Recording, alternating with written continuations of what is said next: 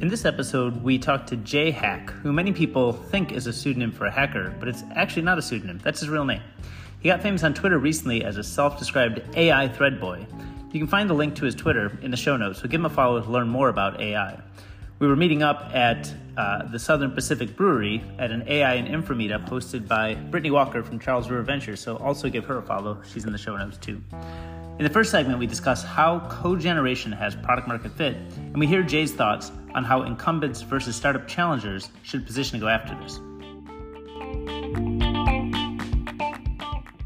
Talking about code tech. Well, I think, it's really interesting. It's one of the areas that definitely has product market fit at this point, both in terms of dollars, fame, in terms of adoption from developers.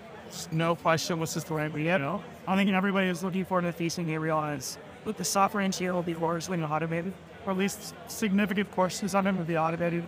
And even like 2 years, so if you have 5 to 10 years, software engineering will be a completely different game, right? Right. So there's this question wondering about what is the initial wedge you should build with in order to best capitalize on that as a startup and as an incumbent. For incumbents, it's very obvious. ChatGPT for VS Code is going to be a thing. So you guys can use ChatGPT at this point. Yeah, fucking amazing, right? You just like plug in, I want to regex this, whatever, and it'll do a free for it. With GPT-4, it's, really really impressive. You can say, write me a program that takes the top 10 posts from Reddit every day and then runs them from ChatGPT to figure out what the names are there.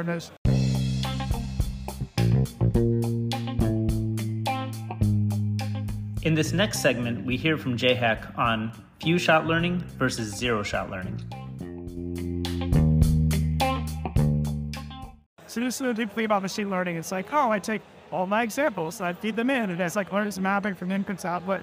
I have thousands of rows in the CSV, and I get a model, and then I can do predictions on it, right? Yeah. Now, one of the most issue for large language models in the first place is that they don't require this. So you do a ton of pre-training, and then they have what's called few-shot learning. You do just 3 examples of the task, it learns how to know. And so I just say, I just give it an English sentence, a German sentence. English, German. Then I give an English sentence, and I give you a German sentence.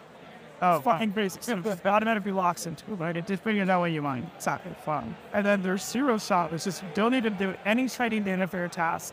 It just tell it when you want it to do. How to do it for you. Wow. So it's 0 shots and figuring out how to actually perform the task, right? And GPT-4 is a zero-shot learner. FedEx his name. FedEx takes a couple of minutes. Why is it able to do that? Is there some basis for how it frames or parameters or data? What enabled that?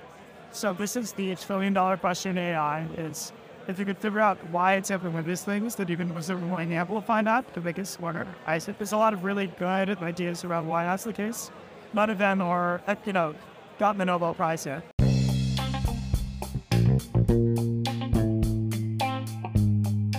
In this next segment, you can hear from Darcy Coolican.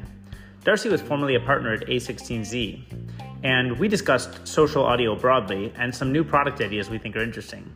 Specifically, there may be something in between the fully live format that Clubhouse pioneered and the traditional podcasting format that Anchor.fm simplified.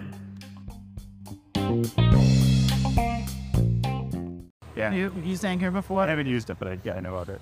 But it's basically like record a podcast and publish it into the proper RSS ecosystem, which is fine. But then I feel like it misses something really important, which is like there's no way to participate from that. Yeah. And I don't know if we probably never talked about the thing.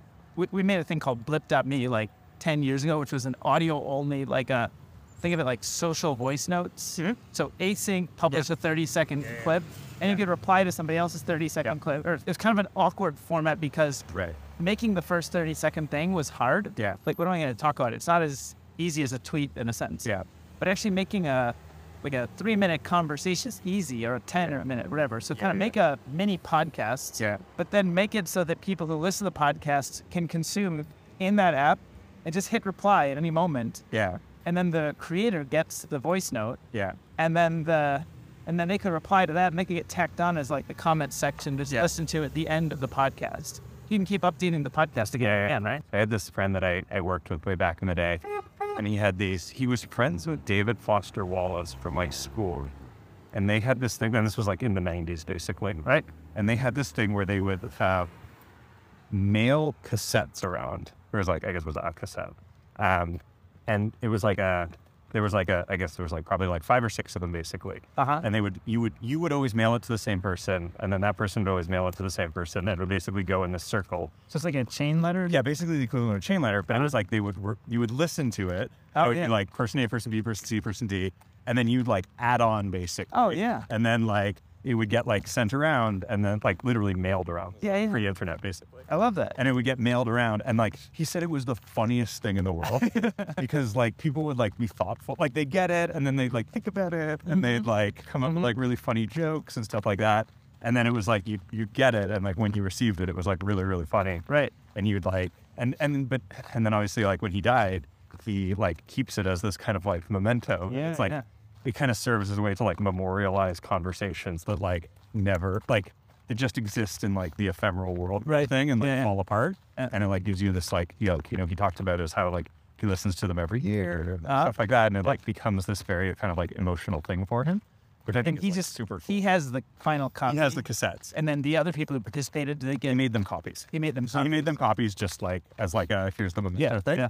But it was like when it was actually happening at that moment, it was just like there was a single tape that went around basically. Right. And then like I think they would I forget what they were starting new tape, or they would like go back and like re-record over like the top of the tape. Oh, I see. To, like got to the end of it. Yeah. But it's like funny you talk about that because it's like it's kind of like that in like multi-threaded real time kind of thing basically. And everybody, the whole world can listen to the The final. whole world can listen to And the final thing, just you can listen to like a podcast. Is listen through. And you can push it through to RSS, right? Yeah, exactly. There's a little bit of a public-private thing that's happening to that. Right. On that, where it's like, I feel like I would want it to be like private, then can be like default public at some point. Yeah. But like starts out default private, basically, where it starts out as like the equivalent of that tape going around to friends. Yep. And at some point you're like, this is actually good. We should like, let the world see this kind of thing. Yeah. But it ends up very kind of like, it starts out default private and then like evolves to like more of like a publishing platform. Right. Yeah, I like that.